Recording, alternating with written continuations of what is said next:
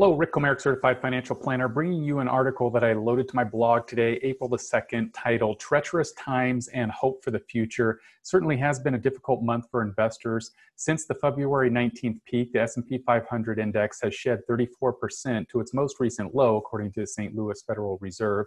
That's roughly in line with the average bear market pullback, with bear markets being defined as a decrease of 20% or more. However, the rapid decline in the major stock market indexes has been unsettling. The 34% drop occurred in just over 1 month. It's unprecedented. But what are we seeing in the economy is without precedent too.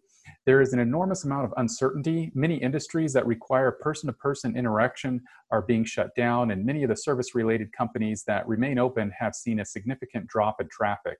Since there's no modern precedent on which to model economic forecasts, the second quarter projections for GDP have been incredibly wide. If we cannot connect the dots, the economic uncertainty has translated into earnings uncertainty, which in turn has translated into incredible volatile markets. A government-induced economic coma. In order to slow the spread of the pandemic, the government has encouraged social distancing, and several states have ordered lockdowns or strict shelter-in-place mandates. You may go outside to exercise or head to the grocery store, but there is a ban on social gatherings, which would spread the virus. While social distancing will slow the pace of the COVID-19, the economic impact has been unparalleled. In a way, the government is putting key sectors of the economy in a coma, as it hopes to stem the spread of the virus. When health and safety dictate, the goal is to bring the patient out of the coma.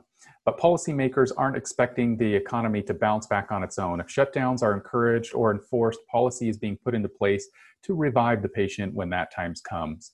The government response to soften the expected economic blow has been extraordinary and goes well beyond what we saw during the 2008 financial crisis. The Federal Reserve has not only dropped the Fed funds rate to zero, but it has implemented several programs designed to support treasury bonds, investment-grade corporate bonds, commercial papers, money market funds, mortgage-backed securities, and municipals.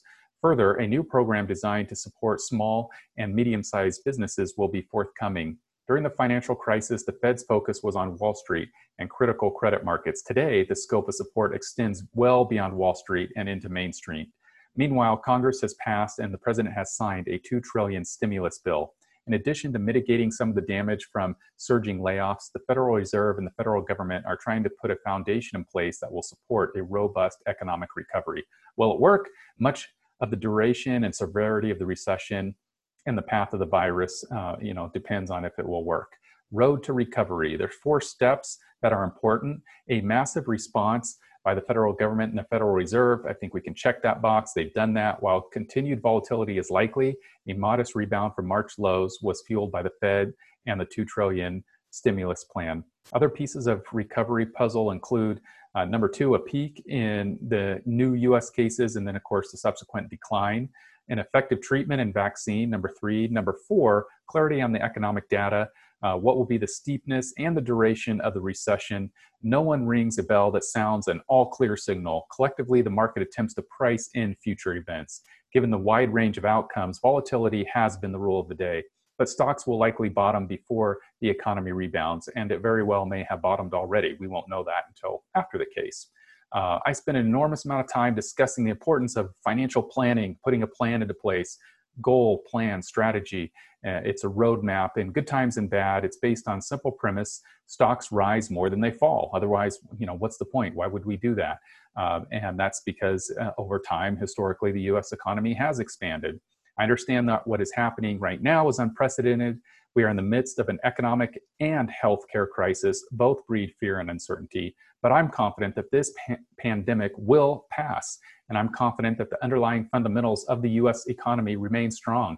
Resilience and ingenuity are part of the DNA that make up America. We will persevere and we will recover. If you have any questions, concerns, fears, doubts, I get that. I really do. And remember, my line's open. I'm here to help.